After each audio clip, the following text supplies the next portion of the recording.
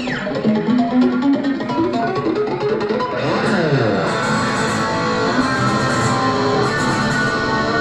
you're listening to the Bogus Otis Show. It's the only podcast dedicated to my buddy Sammy Hagar, that is.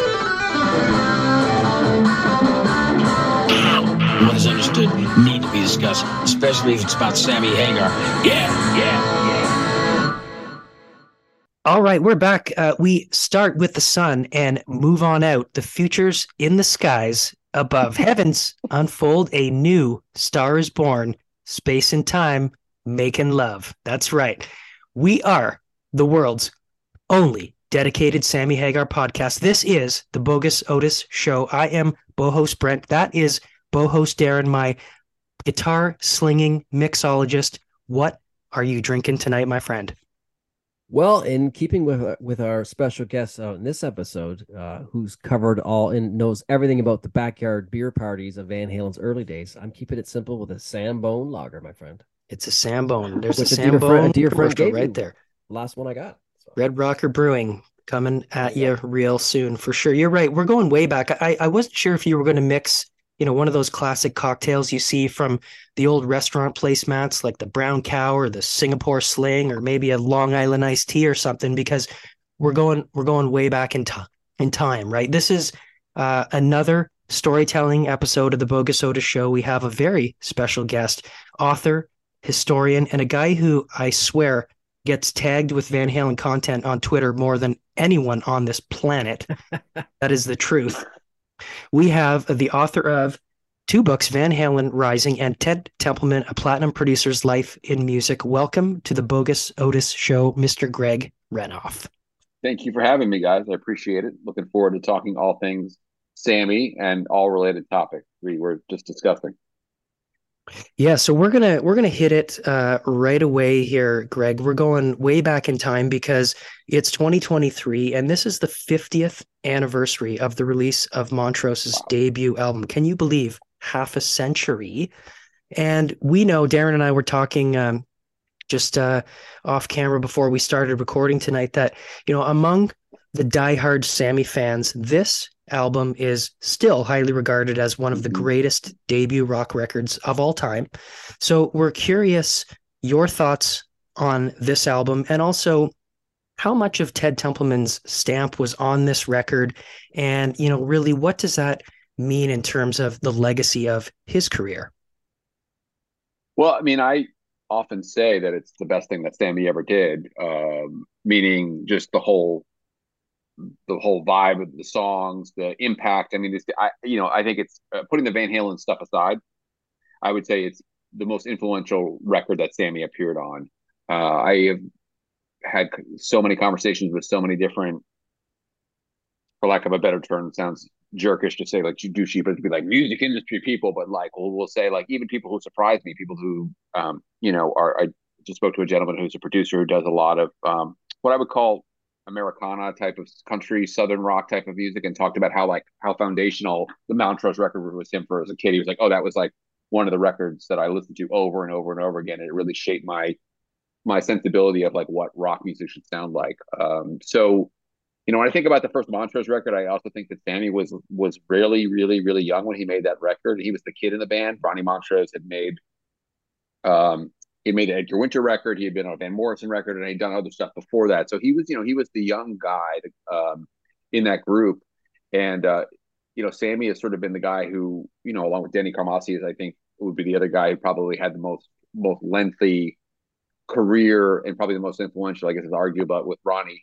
But I don't think Ronnie ever really, as an artist, as a commercial artist, ever had the impact he had after Montrose. He did Gamma, and he did a bunch of other projects that never really, I think, hit as heavily commercially as those. So for me, when I think about the record, I think about how young Sammy is. I think about the widespread impact of it on people who are again, all working now, who are in their 50s and 60s, who grew up on 70s rock. And it's the kind of the Zeppelins, the Who. These records are the ones that you think about when that. But when you talk about Montrose, people's eyes light up and they go, "Oh yeah, that record was massively influential to me." And I think it really was for Sammy. It really set the tone for for his it set the bar for him. I mean, I think his material, I think we could talk about that maybe. Some of his material was not didn't live up to that level. But he made a lot of good solo records, and he's done well, obviously, with Van Halen and so many other stuff he did decade after decade. But that was a very hard, a very high starting point for him. Ted Templeman, I think, as I wrote about in the Ted Templeman book that Ted explained to me in great detail, was that when he heard the riffs that Ronnie had come up with. So initially, if I remember correctly, the story was that Ted had said to Ronnie, "Look, if you ever want to do a band project outside," because Van Morrison had fired Ronnie or something like that. And Ronnie had died Edgar Winter, but Ted had always said Ted had become a producer at Warner Brothers and was an executive, like a vice president at Warner Brothers or something, a junior vice president. And he said, "Look, if you ever want to do a record, come see me. I'd like to try to do a record with you." And that's when Ronnie, I believe, approached Ted with some of the songs, and they had found a singer, and Ted loved it. And what Ted heard in the music, and what Ted, I think, was interested in doing with Ronnie, was doing. Ted called it heavy metal with a sense of humor. And I don't really think of Montrose as having a sense of humor, but I think what Ted is trying to say is a lot of the music at the time was like Sabbath and Purple. Yeah, it was more doom rock, doomy, right? Yeah. More minor stuff, and more of like happy metal, happy metal. 100%. That's what he means. That's what he means. Yeah. Right? Exactly. So he really was into this idea that Ronnie had of doing these short 2 to 3 minute songs that would be very, very catchy, with choruses but with loud guitars. And so that was really what they came up with, was the idea to do with Montrose. And I want to give along with Ted and with Ronnie, I want to give so much credit to Don Landy, the engineer, who was the guy who got those incredible tones. I mean, Ted and Don were obviously a great team, and Ted had great influence on how the record sounded, but Don was the one sticking the microphones and working with Ronnie to come up with these different sounds, like the Space Station number 5 ending where the tape unspooled. And Don told me, I think when I was working in the TED book, I talked to Don about that. He told me that they all cheered when they realized they had gotten, however they did that effect and got the tape to unspool and speed up and do that. It sounded like it was going out into space. They all basically stood up and cheered because they had gotten it right. So there was a lot of work put into that record, even though, it isn't maybe as orchestrated as a Zeppelin record. There's still multiple guitar tracks on it. And then, the playing is great. I mean, the performances are great, but, I would be remiss if I didn't mention Rock Candy, which is the incredible drum sound that Don got with Danny Carmassi to really, really get that sort of on a riser. I was reading this. I was rereading all the stuff yesterday. It's on a riser. So it's they did it on a riser, booming sound, right? Right. So not in the big room at Sunset. So there's always a lot of back and forth about this with people, or like, oh, it's on Sunset 2. So Sunset 2 is the room with the Van Halen pose with all the trash in the room. That's the larger room at Sunset Sound. This was the smaller original room that was basically in almost an old garage at Sunset. So that's called Sunset 1. That's where the Doors recorded. That's where Janet Joplin recorded. That was the original first studio room that was at Sunset. And that's where they did Rock Candy. And, that incredible, just thunderous drum sound, and Ted had them slow it down just to the right tempo. Yeah, that's the other stuff that I would talk about with Ted, is that Ted had a real gift with vocals. I heard Sammy say that there's no producer better in the world at doing vocals with me than Ted Templeman, which I thought was an incredible compliment, considering he's worked with such an array of amazing producers. But Ted was really good at crafting songs. I mean, you can hear the demos actually if you go and if you get everyone gets the deluxe edition, which I think is on Spotify, but there was a deluxe edition of the album released with the demos, and the demos are close. I mean, they're actually still pretty close, but Rock Candy is faster on the demo, and there are a couple of other things that are not as quite as put together. But you can hear the songs, but you also hear what the production that Ted did. That said, I think that Ted always tried to emphasize to me that Ronnie was a really, really super creative guy. He worked really well with Don Landy on sounds and tones. And he talked about how one of the benefits that Ted had from working with Don was that Ted could step away, meaning Ted could basically back up and go back in the control room, and he could leave Don and Ronnie to be like mad scientists with speakers and looking at microphones and kind of figure out what it sounded, because both of them were such technically minded person about guitars and gearheads for sure, right? Exactly. Very cool. So, and whereabouts, in your musical travels, whereabouts did the Montrose debut album land for you? Did you hear it before Van Halen, after Van Halen? Whereabouts did it land? Oh, after Van Halen. I mean, I think it's always kind of amazing to think back on. For me, I was a big music fan in high school. I went to a high school, probably like everybody's high school in the '80s, that was like obsessed with music. Rock music was it. There was people who were into punk music, they were into Grateful Dead, they were into heavy metal.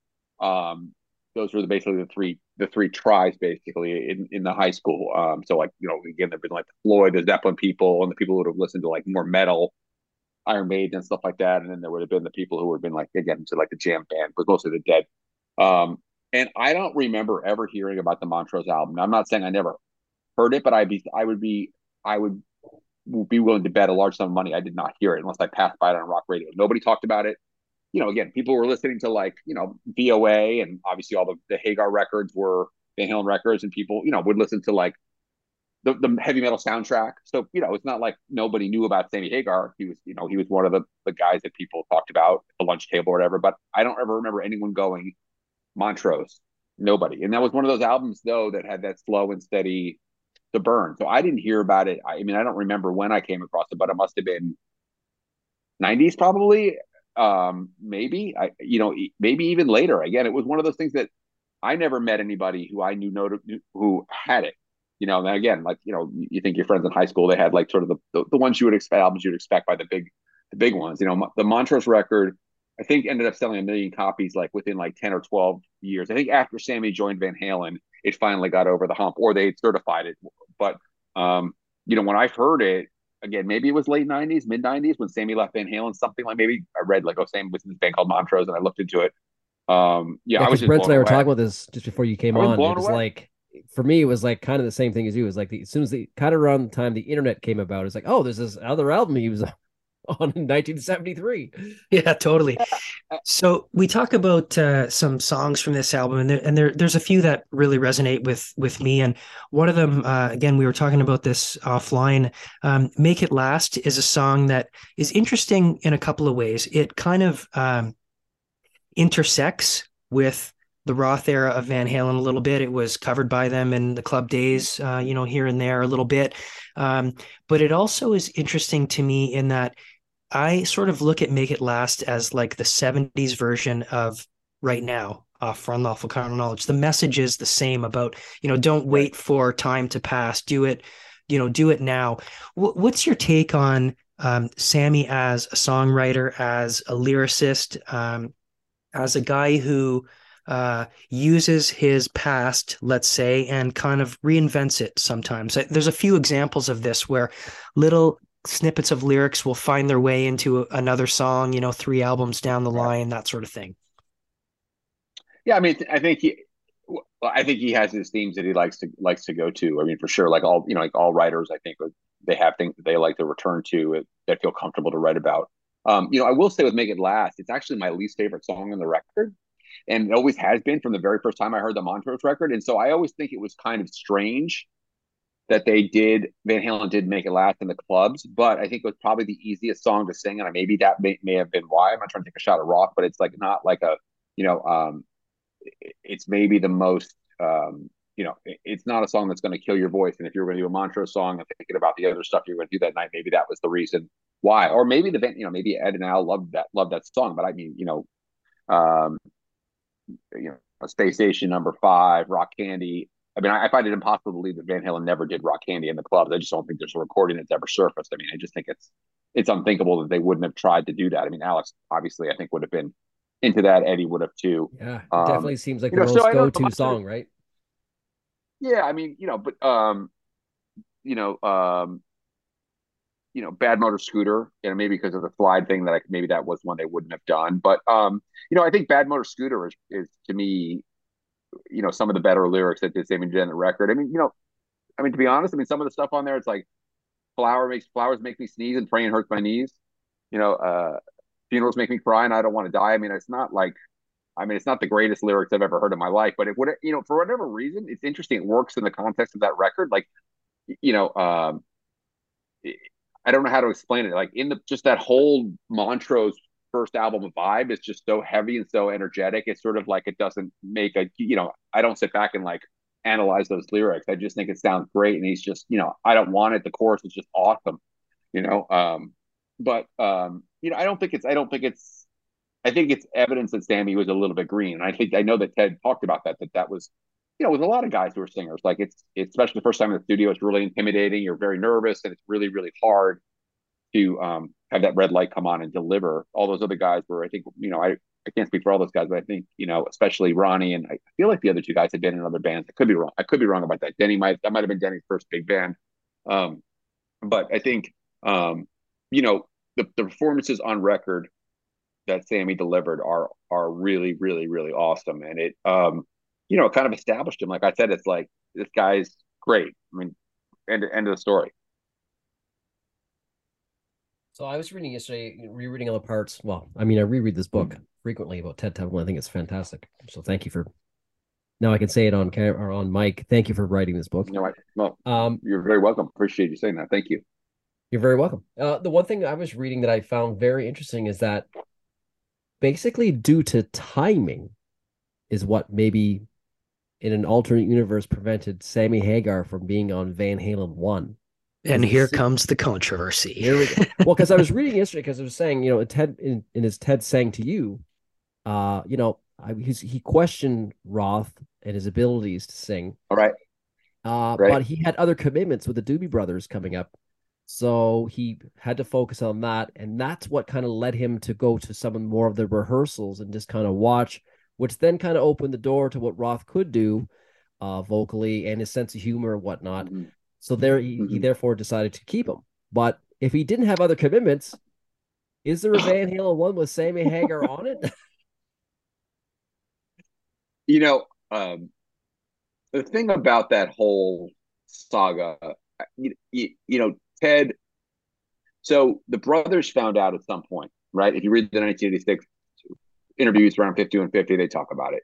Now, somebody told them probably. Ted always said, I never told the other three guys that I was thinking about this, that this had crossed my mind. He said, because I didn't know how they were going to react, and they could have been fired me, or they just could have completely poisoned the band. Like it could have been like, oh, you're here you go, Dave, you're effing up again, and the whole chemistry of the band could have been screwed up. So Ted really made it clear to me that he never told those guys. I think it's interesting to think about that. I think that it's possible, I guess, Ted could have made a snap decision, but I also remember Ted saying very vocally that the guys could have, to me, very forcefully, that the guys could have come back and been like, F off, we're not doing this. Basically, it could have ruined their relationship with Warner Brothers. Yeah. That they could have been like, or they could have been like, we'll do whatever you want, which is entirely possible. It's the first album. We'll do whatever you want. Or it could have really, really soured those guys on Warner Brothers. Like, no, we're not going to do that. The history is the history. I think it's clear to me, and I think it's clear to Ted. I mean, other people might differ, that Ted is of the fervent belief that if Sammy had been put in Van Halen, it would have been a huge mistake, and that Van Halen wouldn't have made it. That's what Ted thinks. Ted thinks it just wouldn't have. Like, they kind of try to push those puzzle pieces together. He's like, look, what he's trying to say is that those guys had a vibe, and the guys had a chemistry, all those guys together from being in clubs for so many years. Just to kind of plug a guy in with a new band and to expect it to work is difficult. I mean, again, we've all seen that singers can be replaced and it can work fine. I don't know if that came through in what I wrote in the book based on what Ted was telling me and how he was, in interviews, and we were writing up the book. But I think that's one of the things that Ted was trying to get at, that with a younger band, it can really, it's just, just kind of plug and play members right out of the box is not going to be usually a recipe for success, especially when these guys have been together for so many years. So, I think that is a good storyline, and obviously it's worth contemplating, but, I don't think it ever got close, right? It never got close. And not like Ted went to a meeting and he's like, Warner Brothers, gathered the executives around. I've got a question to ask you guys. What should I do? Never got to that. He was just worried. I mean, he was just worried that Roth wasn't going to be able to do it. It's cool to think, though, because if he had done it, it could have been because it really, in Van Halen 1 to me is what Ted was set out to do with Montrose, which is like the perfect heavy metal pop album. So it could have probably worked, right? Ted's of the opinion that it would not have been as successful, and Ted's of the opinion that it wouldn't have worked. But I mean, could Sammy have sung? I don't know. Could he have sung like "Feel Your Love Tonight" or something like that, and done?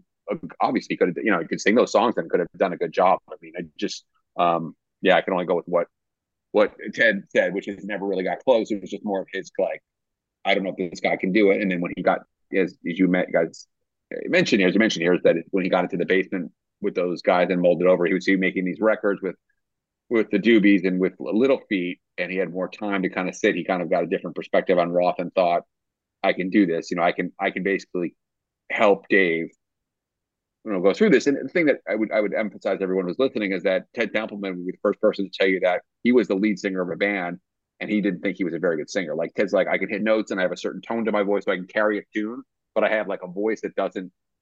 It's like a voice that doesn't stand out. I should say it's not a lead singer's voice. That's what Ted would tell you. Like I have a distinctive, like I have an unusual tone to my voice, and those songs had something, but I'm not a lead singer. So Ted was well aware of like what it took to be able to like cover up for your your failings and do okay on a record. So Ted had a lot of experience with the Doobie Brothers, and of course with all these other guys, all these working with so many vocalists too.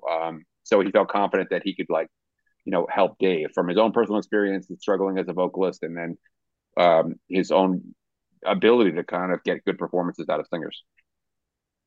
Sammy ends up, charting a bit of a nice path here in the first handful of years of his solo career. VOA, arguably or critically or otherwise, his biggest commercial success to date as a solo artist in '84. Right. Right. What's your opinion of VOA in terms of standing out and standing up against, the mighty 1984 and that whole era of the mid '80s of hard rock and heavy metal? And, was this an album that, musically or commercially or otherwise held its own? And how do you feel about how it sort of fit in a time where, the world was watching Jump in Panama? I think, to me, the whole Sammy VOA thing is very interesting because there's like, you guys should do like a whole episode. I love I come on your show and I tell you what you do. I'm the guy who comes on your show and tells you what you should do on Sammy's politics, right? It's like this, like, like the VOA. He made a video for VOA, right? That's right. He did. Yep. Yeah, he did. Right. It's like a Rocky movie. It's like a Rambo movie, basically. Right. That's like this whole political thing. It's Sammy, he's like the voice of America, and he's going to like fight back against the Russians and everything, Soviets, and like. So there's that whole interesting thing. The album cover, of course, he's like parachuting in to save America, or I don't know, attack them.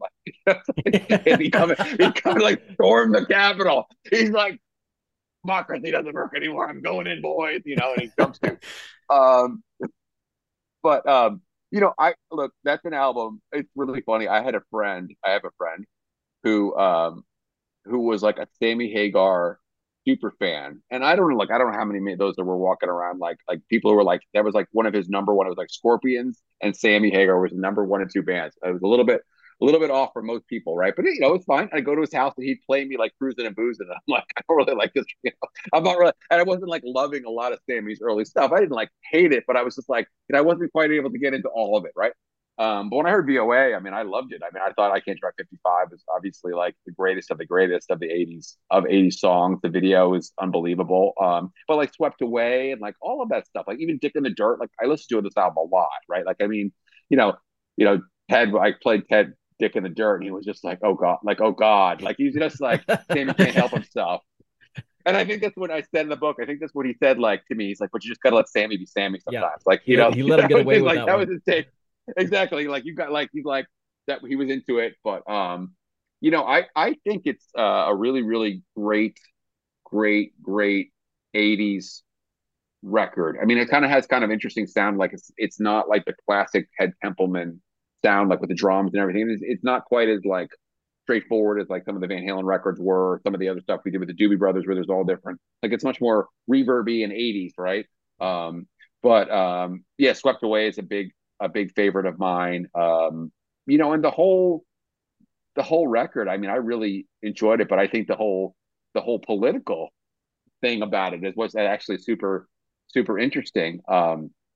You guys know in like I guess it was 1980, Sammy was playing at I don't know if it was a Candlestick. It was at a Day on the Green. Like maybe it was at that Sammy like blew up the Ayatollah's face on like in front of like 60,000 people. I mean, Sammy's like, he's got some political. I'll just say he's got some political opinions, and they shine through in some of his material. And I think it's super interesting that he did that video, which is like a Rambo movie, which nobody like. I played it on Twitter, and people were like, "What's this?" Like they were like, "What is this?" I think it never got played on MTV, right? It just didn't do anything.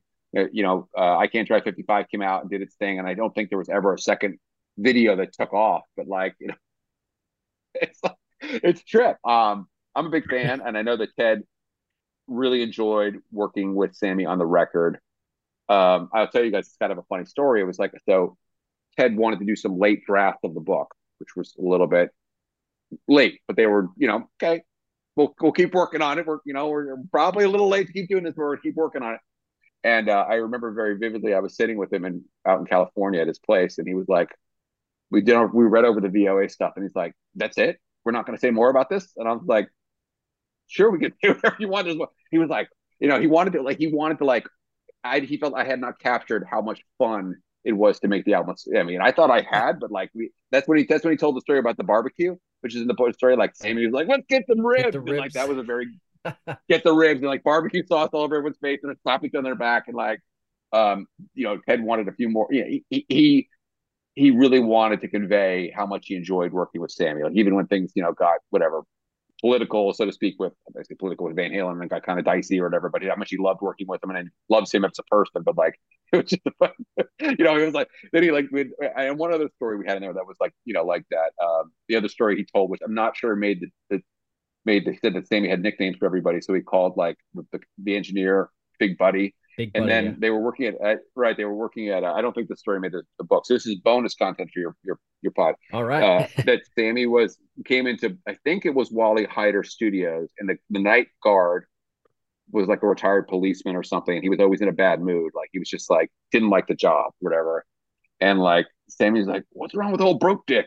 All broke dick." And I guess that like stuck. Like Ted said, it was like hysterical. Like Sammy would be like, I saw a broke dick out there. Like, and that became a thing, like a catchphrase. Like, that thing, like maybe like spanked. That was before spanked. It was like broke dick. Like the speaker's broke dick. Like, so that became like a running joke. I'm not sure that made the book, but that was one of the things that Ted said. Like Sammy was always coming up with nicknames for people and was just so like up, like it was just great to make records with him. So that being said, that Ted was very disappointed when another record didn't come with Sammy. And that's a whole different. That's obviously all wrapped up in the Van Halen thing, but that Sammy had a huge hit with Ted. That that was VOA was his biggest solo record to date, and that it was Ted had really thought it was like they'd kind of a good thing going.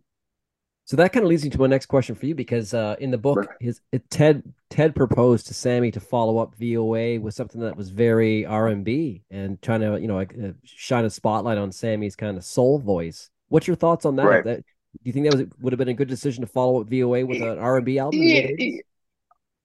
Look, I think Ted was thinking like a producer. I mean, far be it for me to disagree with like what Ted would have thought was right for Sammy. I think that I understand where Ted was coming from, which is that like Sammy just did the thing with like Sam and Dave and did Soul Man. Like, and when Bill Withers died, I don't know if you guys saw Sammy did Ain't No Sunshine. Like Sammy did it acoustically when Bill Withers died during 2020 during COVID. Like Ted's point is that Sammy's like super versed with that stuff and is a great soul singer. Like he can sing like, James Brown. Like Ted said, like you wouldn't believe like whatever fool around in the studio maybe, and Ted would hear Sammy do a little bit of James Brown, like I Feel Good or whatever, whatever the stuff he would do, like Wilson Pickett, like he heard him do that stuff and he's like, this is unbelievable how great he can sing this stuff. But I can imagine from Sammy's perspective, he's thinking like, I'm building this momentum. I have VOA. I'm doing bigger venues. I've been slogging it out for like 10 years. Yeah, like I just arrived as a hard rock singer, and now I'm going to go do the right. And I think he Ted. felt like I think he felt like right. And I think he felt like Ted was thinking as like as a producer that you could do this stuff that would showcase a different side of your ability. And maybe like the stuff we did with Ed, like at Van Halen, where it's like you do Eruption, and then you're like, let's put Spanish Fly. Like Ed could have been like, people are going to think I'm not a rocker because I'm playing a nylon string guitar. Again, that's maybe not the perfect analogy, but that's in terms of like the moving from VOA to a different type of album, maybe wouldn't have worked. But it was neither here nor there. I mean, obviously, as Ted said, he wasn't going to be like, we must do this or I won't produce a record. It was just an idea, but he felt like Sammy felt like, like somehow that my remembering what Ted told it to me that Sammy thought that Ted didn't like the hard rock stuff or whatever, which Ted did. He liked it just fine, but he was like, you have this other side of you that people would would appreciate hearing. But I think honestly, if I was managing Sammy at the time, I probably would have said, let's put this to the side, this idea for the side. I mean, maybe down the road, maybe you do like 2 or 3 more solo albums, and you can kind of do like a little left turn EP or something like that. It wasn't going to like blow up your career or something, but that's where Ted was coming from. That he thinks that Sammy's such an unbelievable vocalist that he can do things that the average hard rock singer can't dream of doing. Yeah. And at that time, 84, 85, Sammy's voice, in my opinion, was like, it's still great. But I mean, at that point, he was like peak. Right? Yeah. Yeah. I mean, like Jimmy Barnes. Like think about what Jimmy Barnes did. Like that, like, I would die to be with you tonight. That type of like more soulful. I think that's what, Ted said Stax and Motown. I have trouble believing they would have done like a traditional, like, they wouldn't have been like note for note, like midnight hour covers with like, like the Motown Stax production. But I think that more soulful, like side of Sammy, I think that's what he wanted to get come through. Yeah. And that's what I'm thinking of the Jimmy Barnes record. If you guys have heard that, I really like that record. I can't remember the name of that record, but "Die to Be with You Tonight" was the big single, and Jimmy was the guy who was also asked by Ed to join Van Halen before he asked Sammy. Yeah. So yeah, I just find it interesting because because Sammy did do "Sitting on the Dock of the Bay," a couple of years earlier, and he said he hated doing that song. So I was just curious, and I'm sure Ted would have been aware of that song, right? Right. And that I don't know. I'd have to play that for Ted. I mean, Ted maybe probably if he was aware of it, he may not remember it at all. Like, if I played it for him 40 years later, he might be like, oh, I've forgotten all about this. But that may have been what it was too. But look, like people did like, Piece of My Heart. Like this was like the type of stuff that these bands, they kind of went for these sort of like more soulful stuff, and it would fit in a hard rock context. But yeah, there was that thing with that video where Sammy had shorter hair, and like there was that whole like identity crisis. But that was again, that was like 79, right? The whole new wave thing was coming in. It was like everyone was like going like, oh, what are we gonna do? Like, is hard rock gonna survive? And we're gonna try these different things. But yeah, that could be. I'd love to ask Sammy that question. Like that may be like what like was like made him like unenthusiastic about that idea, was that sort of like I tried that, it didn't really didn't go anywhere, and it didn't do me anything good. Interesting.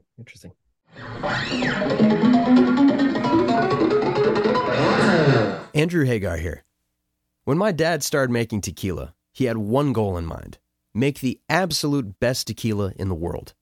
If you go find yourself a bottle of Santo tequila, I'm sure you'll agree, we've done just that. Greg, you've alluded to Don Landy a couple of times, and there was obviously a great dynamic between Ted and Don, and all the stories that we've heard about how Don Landy and Eddie were, sometimes often holed up late at night in the studio doing their own thing, etc. And Don carried on and did some work with Van Halen in the Hagar era, of course. Where does Don land? Where does Don Landy land for you in the spectrum of that sort of engineer role? And I ask this very specifically. 2 episodes ago, we had Canadian producer Mike Fraser on as a guest who mixed the Balance album, and awesome. we talked a lot about the differences between the producer role, the engineer role, the mixer role, and how this all fits together. So what was Don's, in your estimation, what was Don's contribution to the Van Halen sound in that engineer role and otherwise? I mean, that's a big thing to get rolled up in an answer. Wow. So Ted Templeman told me from basically the first conversation I ever had with him, like the very first conversation I ever had with him, that Don's a genius, and Van Halen wouldn't have happened without Don. And what he means is like the sound of the records, that's sort of like a powerful Van Halen thing that everyone associates with, like, whoa, Van Halen, like, would not have happened without Don. I think Don's role, and again, I don't think this is particularly news breaking for me, that Don's role changed as the albums went on.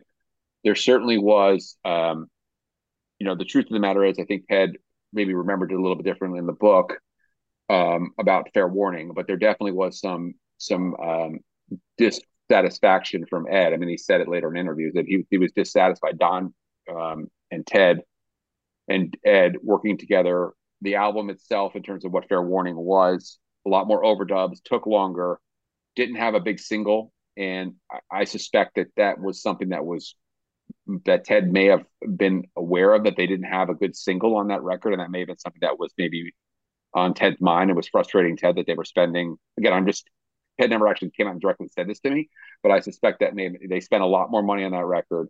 And again, this is money that was getting billed to the band, right? So like, it's not like Ted was like, "Oh, good, Warner Brothers is making more money." It's actually money that was like, Ted kind of had this pride about like, I want to make records with these guys, but I want to make them quick because I don't want these guys saddled with like, they're not balked, and I'm not going to like make them spend like $2 million making a record. Took a long time to make it, and then they didn't have a single, hence Diver Down, all this other stuff. But I think what ended up happening was that from the beginning, Don and Ed really got along on a sort of a sonic musical level in terms of getting sounds and stuff like that. And as things rolled into building the studio, that's where they got to be closer and closer as friends. And there's sort of this shifting of how things work. Now, in terms of the sound, I mean, I think every single Van Halen record, it's, has Don's stamp on it. Jump wouldn't have happened without Don. I mean, Don got those sounds. Of course, Eddie came up with all the music, and we know that. But like the sort of the way that everything kind of laid together in there, that was the parts were sort of layered on top of each other.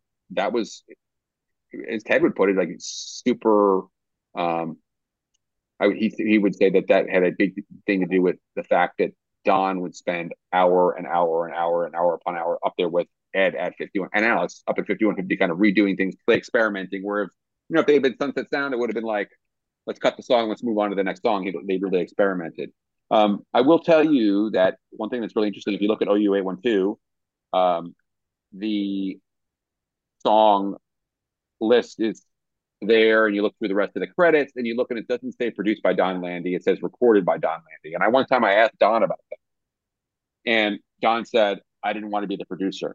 It was too much responsibility. I didn't want to be like that. Like, basically that's above my pay grade. Again, I'm not saying he wouldn't have chimed in on things or had opinions on things, but he did not want that, like, not produced by Don Landy. So it says recorded by Don Landy.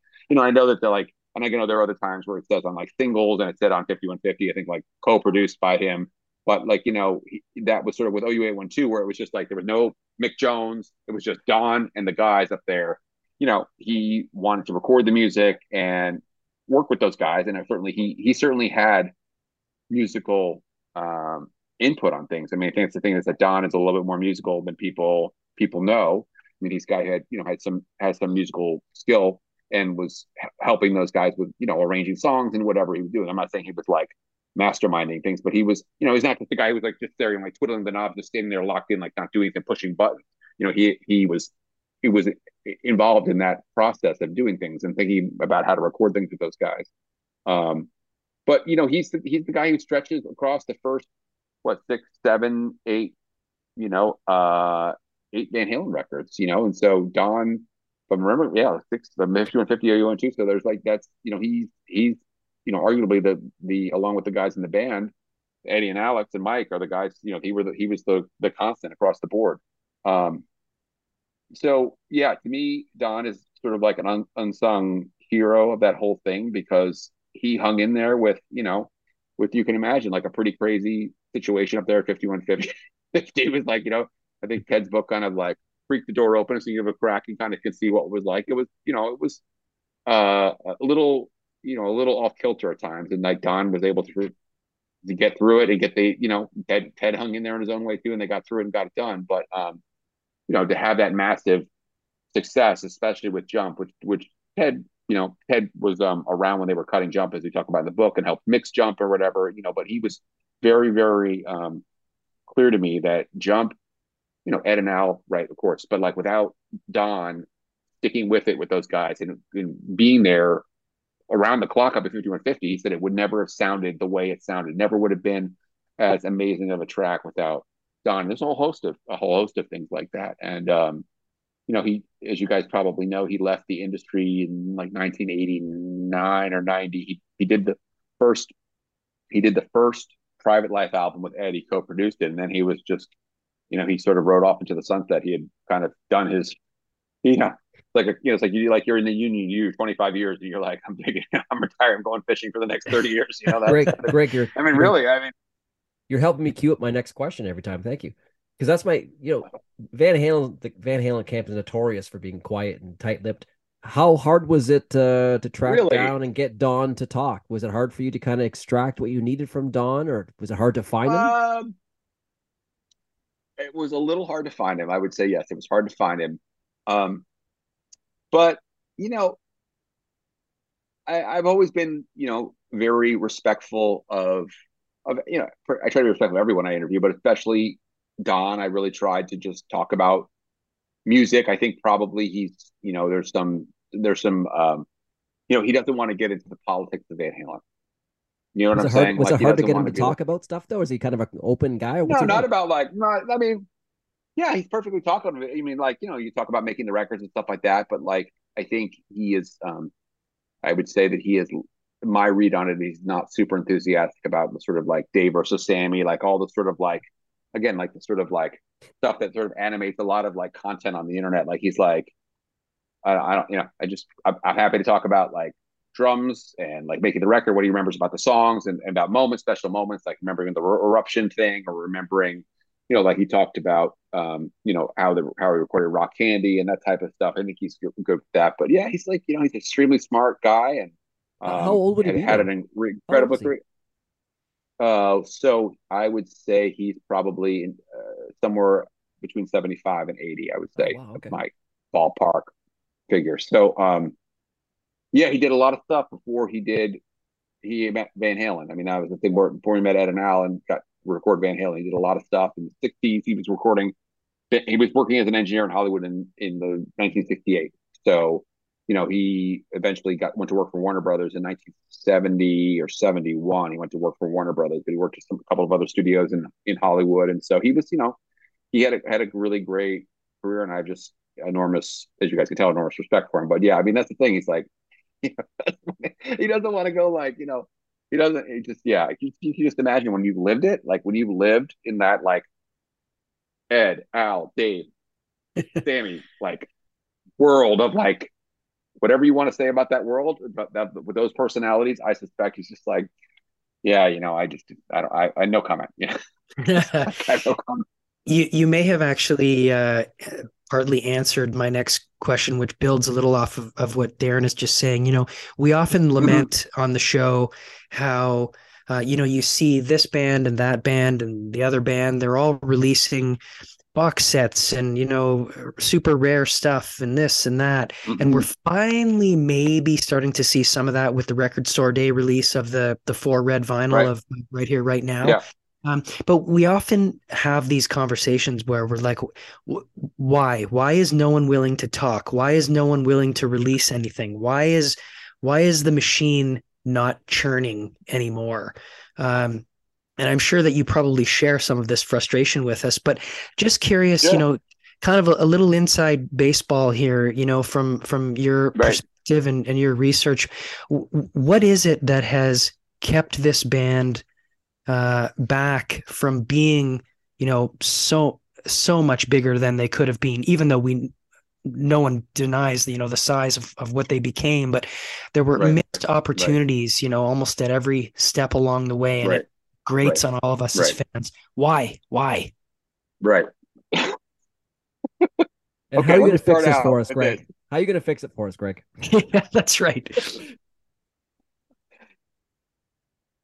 So let me start out by saying every band, every artist to some extent is a brand.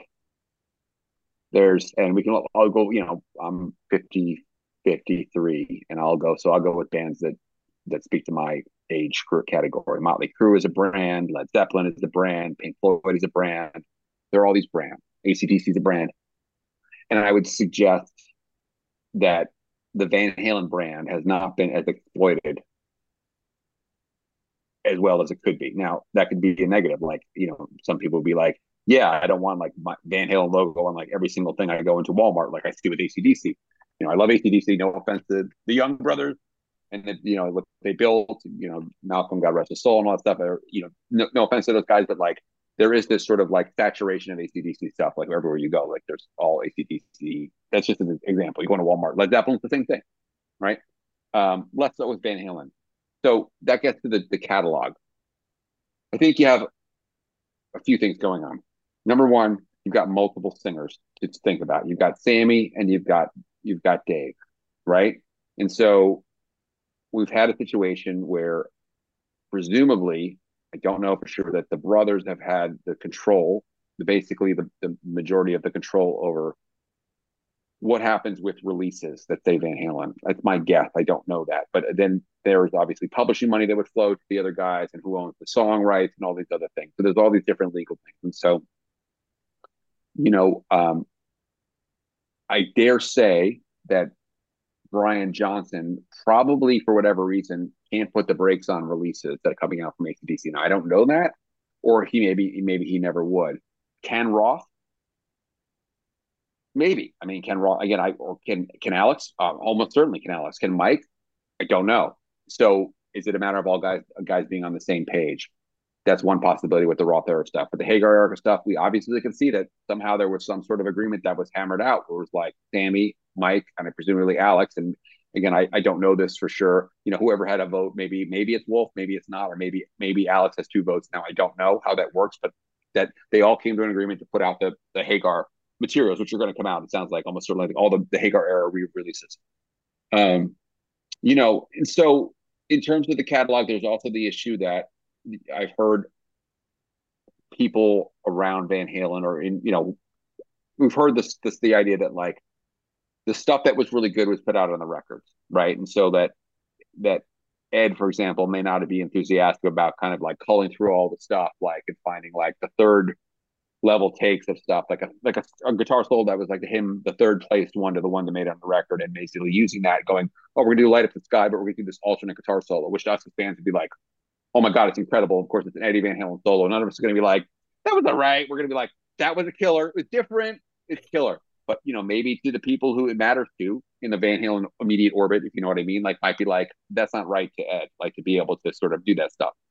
Look, the bottom line is the era of the box set is long gone. Right? There was a time where it would have made sense to be like, to do that and to make a shitload of money selling box sets.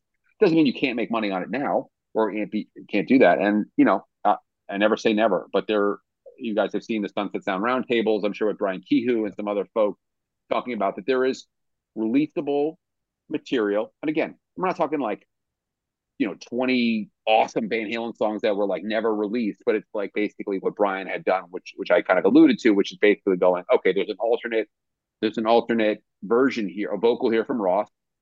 Let's do a different version of You're No Good with a different vocal, or here's an extra take of, I don't know, Cathedral or something, right? There's like Ed recorded maybe 3 or 4 cathedrals, and here's the second cathedral or the third cathedral he did. It's a little different, and there would be stuff to put out that would be great.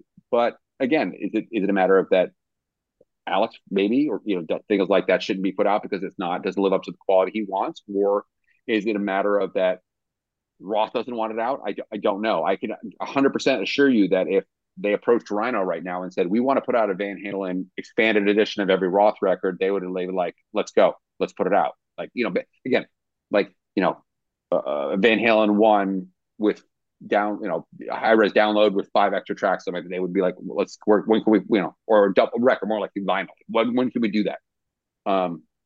In terms of the Quiet, like you guys were talking about the Quiet, I've always heard kind of Alex lionize, for good reason, Led Zeppelin, right? He's always talked about how much he loves Led Zeppelin. And that Led Zeppelin, if I remember him mentioning this correctly, Led Zeppelin, it wasn't like Jimmy Page sat down like every week and like gave updates about what Zeppelin was doing. Basically, where there was just mystery around Zeppelin and you didn't know what they were doing until like something was coming out and suddenly it was like Zeppelin's back. And so, that might be part of it too. Look, there's a reason why the brothers hired Roth. He was comfortable being the face of the band. he was comfortable being out there. The brothers did it okay. They like stepped up when Sammy joined the band. Like Alex and Eddie did more talking on camera, but you could tell it was never their thing.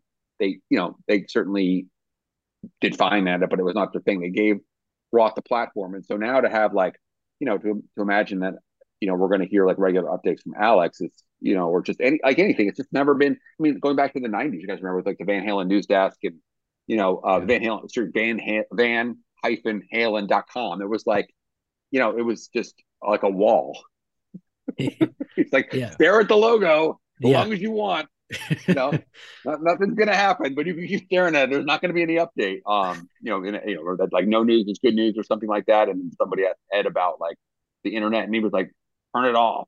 And he was like, excuse me, like turn it off, like turn off the internet, like like I don't know if that's the greatest answer in the world, but that's like again, I think I'm hoping that the time will come. There is, I think based on what I've heard Brian talk about in Sunsets Down, there's the round table there, which was great. There is material that is certainly worthy, and Brian has worked with a lot of great acts, great catalogs. He's done little work on Little Feat. He's done work on Black Sabbath, Alice Cooper. I mean, his discography is incredible. So it's not like this guy doesn't know what the hell he's talking about. Brian's a friend of mine. He knows what he's talking about. If he says it's good, believe me, it's good, and it's good enough to be out.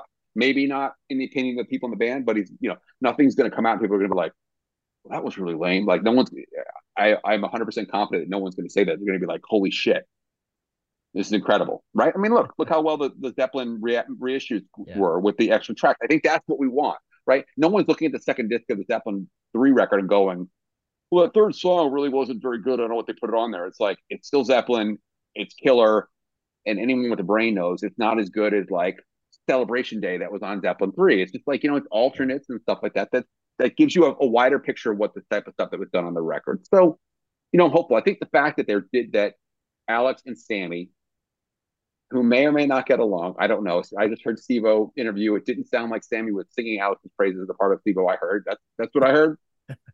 I'm just quoting. These are in quotes. Nope. I'm not making a narrative up. These are in quotes. It does sound to me like Sammy was enthusiastic about his relationship with Alex. They still managed to put names on contracts and get this done and put it out, which is great.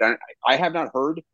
I don't have a record player, and I have not heard the red vinyl. But everyone is telling me it sounds amazing. It sounds so much better than the CDs. Have you guys heard it? I've heard a couple little bits and pieces, and you're right. The same comments are coming out that it's just it's a fuller, deeper, bigger sound. Right. Yeah.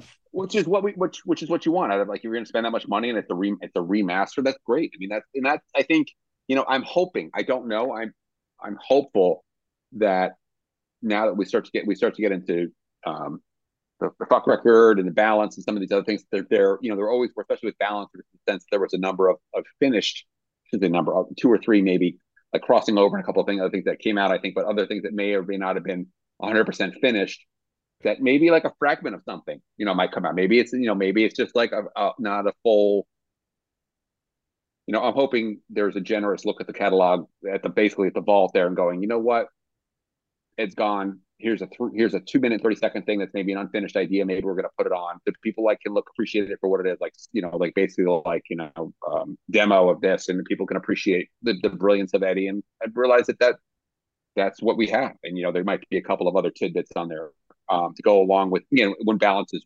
reissued. I don't know, but I'm hoping there's going to be more than just like, I think Crossing Over was commercially released, right? So there must be, it sounded like there was more stuff than that never saw the light of day. Yeah. So, first of all, again, I go back to both your books. They're so well researched and thought out, and the amount of effort that goes into a book as detailed as this stuff. What's the next? I'm laughing because it's like yeah, it takes a lot of time. I mean, well, the stuff you found out, especially for Van Halen Rising, like some of those details, it must have taken forever to unearth some of those things and track this person down. And this, I love we can figure out a way to make it faster, as good, and come out as fast. That would be good. Yeah. Is there a Mike Post version of coming soon from you, Greg? I'd love to talk to Mike Post. I mean, there are so many other, figures that I think have interesting lives. I think, with the with the Ted book. It seemed like a natural fit, and Ted was great to work with. But I enjoyed doing the to be basically the co-writer or whatever you want to say, the supporting writer for the Ted book with Ted's, with Ted Templeman. I enjoyed that, but I also enjoyed the more broad-based, research-based with a lot more voices in it of Van Halen Rising. So yeah, I should be able to announce another book pretty soon. Actually, it's been an interesting saga for me over the last few years, but yeah, I'm looking forward to doing something, getting something out there to you guys, and yeah, I appreciate Very it. cool. It's very, very rewarding to hear. I mean, in all seriousness, I really am grateful to you guys for talking about my books. It never, especially with Van Halen Rising. You know, um, it was. I didn't have an expectation that it was going to come out and people would be still appreciating it years later. I was just like, I got to finish this book for myself, and if anyone reads it, great. But it became kind of like my white whale, my obsession. So So is like for your next book, I guess you can't say exactly what you're doing, obviously, but do you have to like you have to pitch the idea to a publisher first, or do you get like the manuscript or the basis or a big chunk going first and then take it to a publisher? welcome to it's like like that old story about Jan Van Halen with the Van Halen brothers. They got the money in the hat, and then he's like took like three-quarters of it out. He's like, welcome to the music business, Welcome boys. to the biz. Yeah, so there's a number of different ways you can, the real quick version is that yes, I could put together a book idea and send it to a publisher, and a publisher could be like, great, write the book, or someone could approach me with a fairly finished manuscript and have a book deal and be like, can you like finish this off? Like basically, it's certainly possible. Like I don't know, like John Smith, famous rock star, could say, I've got a publisher who wants to do this, and there's I need to see the co-writer, and the deal's already set in place. There's different ways to do that, but yeah, it's don't let your babies grow up to be writers. It's like learn to code. That's all. That's the secret. Well, you obviously seem like a huge music fan, and what are some of your other favorite bands? So growing up, I got there's so many. I mean, the first band I actually really got started on was probably the Doors. Actually, I kind of like my rock sensibility kind of came of age. I had an uncle who kind of told me about like Cream and like Cream and Allman Brothers and the Doors and the Rolling Stones, and that was right around the time. Soon after that, that's when the Apocalypse Now Doors thing happened. That was kind of that like 79, 80 when the Doors suddenly had this bizarre revival. I mean, it's bizarre, but because there was like a little bit out of all the bands to kind of become like on the cover of Rolling Stone again. No, I don't think people were going. The Doors are the one that's it was gonna happen. But that was kind of my first love of a rock band. But I was a big Rush fan of the '80s. I actually went through a period of being pretty obsessed with like Van Halen, Rush are probably my two favorite groups. Okay, cool. I don't want to get a lot of hate mail from your Rush folks, but I sort of like my interest as they went through the '80s through like from Power Windows, Hold Your Fire, and like sort of my interest in Rush sort of declined during that period of time. But yeah, I mean, I can go through like Zeppelin, kind of the usuals, and I was into like Rat and all those other bands like that. That was like a big thing for me. One of my fun moments I had as a kid. First time I really ever saw an opening act like dominate a headliner. I saw Bon Jovi open for Rat in 1985 at the Meadowlands, and that was Bon Jovi's return home to New Jersey, and that was a real eye opener for me. Again, those bands became huge, but it was more of like that was the first time I ever sat in a crowd and was like, oh, it's possible for an opening act to like make the headliner look bad, and they actually did. They made like Bon Jovi was like just the crowd was into it, and John Bon Jovi was incredible, and Rat was sort of like whatever. They were, I'm a big Rat fan, whatever, but it was the energy was not. They kind of sucked the air out of the room, right? And it was like so. Yeah, I mean, I went to I saw Robert Plant in the '80s, and like Stevie Ray Vaughan 4 times. He was one of my all-time favorites. I saw him like just weeks before he was killed in a helicopter crash, and so yeah, I would feel very fortunate. I saw Stevie Ray 4 times. That was kind of that was an amazing. They were all amazing experiences. Well, I've got my fingers crossed here, hoping at some point you're about to say ZZ Top, because I would love a ZZ Top, Greg Renoff level ZZ Top book. They did a book. Well, Billy did a book. Have you guys seen this book? It came out. It was basically put out a few years ago. Yeah. Billy Gibson, Gearhead. And this was they reissued the deluxe reissue this book. Yeah. But I'm talking like a Van Halen Rising ZZ Top version. a la Greg Renoff. Somebody get me Billy Well, Gibbons' they haven't number. really I'll give him done a one, call right? now. I think it's a band that would be, Yeah, they did. you know, they could They do did the banger. with They did the banger documentary, right? yes, Banger Films, the documentary, right? Which is very good. yeah, Yeah, I mean, it look, was good, but it glossed over a lot of stuff.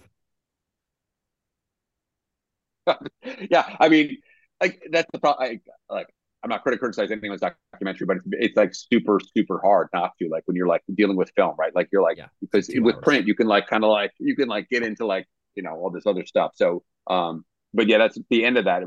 That was a really enjoyable documentary. The end of that was like unbelievable when they jammed in the room. That was like Yeah, that was cool. unbelievable.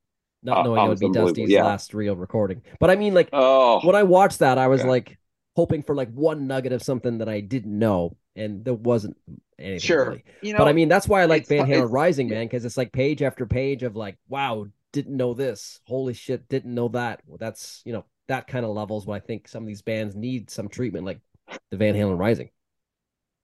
Can we call this? Why don't you guys have the head of the Smithsonian on and see if you'll like make me a fellow for like 5 years, and I'll just sit in the Smithsonian and just type for the next 5 years. Well, ZZ Top Rising. Well, you say you're a Rush I'll fan. like a large leather chair with books behind me and the Smithsonian, and I have like all luxury around me. Like, exactly. I'll just do this book. It'd be great. Well, you say you're a Rush fan. Yeah. Do you know? Have you heard of this? Is a shot in the dark. Yeah. You ever heard of a band called Max Webster? I have. It wasn't Billy Sheehan and Max Webster. It was the briefly. He was. Yes, he was. Yeah. But I was trying to. I'm friends with Mr. Kim Mitchell, and I was like telling him, like, Go for Soda. Yes, and I'm like, you need to do a book, and you need to contact this Greg Renoff guy to do your book. So might as well go for Soda. Better than Slander. So I've been telling him all about your books, so we'll see. Maybe you'll get a phone call from him. Well, listen. Yeah, I think it's interesting because Kim, the thing when I did this piece for Guitar World in 2016, the anniversary of Eat 'Em and Smile, and I got to talk to Billy and Steve and Greg. It was amazing. About the album and Ted, and they talked about the fact that Kids in Action, which was Tim's song from one of the EP in the 80s, he did 85 or so he did, was the final, like that song was actually cut. I know that from Jeff Henderson, the engineer. They actually recorded that song sitting in the vaults somewhere in Hollywood in a vault. Warner Brothers is sitting there collecting dust, but that was from what Steve and Billy remembered. It was down to Tobacco Road or Kids in Action, and they decided to go with Tobacco Road instead of Kids in Action. But that it's finished, it's done. And if Kim you listen says, to that song, "Goddamn like, Tobacco Road." Oh yeah, I mean, honestly, like I honestly feel his pain. Like that's like that. Yes, well, he told me he got the phone call. I guess Billy. Yeah. Oh yeah. No. They called him to ask him the lyrics, right? They recorded it. It. I mean, that's what I'm saying. It's just they didn't. And again. Why has there not been an Eat 'Em and Smile deluxe reissue? I mean, again, let's just turn the ball the other way to Dave.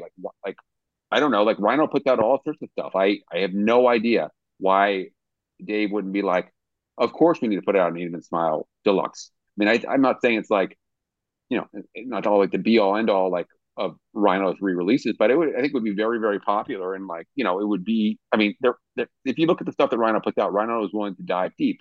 Again, they put out like Captain Beefheart. I love Captain Beefheart. Captain Beefheart does not have the artist recognition that David Lee Roth does. So I look at that and I think, why isn't Dave calling up Rhino going, let's put this out and put it out with Kids in Action, and maybe there's a couple of other like things. Billy and Steve told me about this. There's a tape that exists supposedly of those guys doing. They went to like a make your own record. Like there used to be places I guess you could go like walk in and like at the pier in San Francisco was like $9.99, make your own recording, and they made a recording. They went into a booth with microphones and they did like California Girls as a gag. They were drinking and they did this thing, and he said it's like actually like really, really funny, like like kind of like a Happy Trail kind of like funny type of thing, like a humorous vibe. There's like like you could put out a expanded edition of Eat 'Em and Smile and put Kim's song on it, like Kim get paid, and like everyone would be happy. So it's just like it's incredible, right? I don't understand like why that doesn't happen. Maybe Dave doesn't want to do it. I don't know. Maybe he thinks that's all like old business and he's not interested in it anymore. But there's like all sorts of stuff like that. But yeah, Kim, yes, I would like to see that song come out because I'm dying to hear it. I've seen the track sheet of it. I mean, I've seen like the Power Station track sheet with like track 1, track 2, track 2 bass, track 3 drum, toms, snare. I've seen the sheet. They did it. I mean, they recorded it. It definitely was recorded. And apparently Billy Sheehan has it too, right? So I was trying to say to Kim, like, you guys should reconnect. That's what he said. Just drive over there and just cut the vocals, Kim, on top of the Steve Vai and Billy Sheehan version. Billy's at home with his lovely wife. Who's at the door? Hey, Billy, Greg Renoff, just stop by. That's right. Nice. Action. Why did I let myself in? But there was one question I did want to ask you that I didn't get to, which is, if you could run it, if you had 10 minutes to run inside 5150 and grab something, whether or not it really exists or not, that you think is in there, what would it be? That's a great question. It's like, what's that game show called, like shopping? You know, that game show where like they run around with a cart? Yeah. There's a timer. They open the door. You have like a minute to grab it and get out. Right.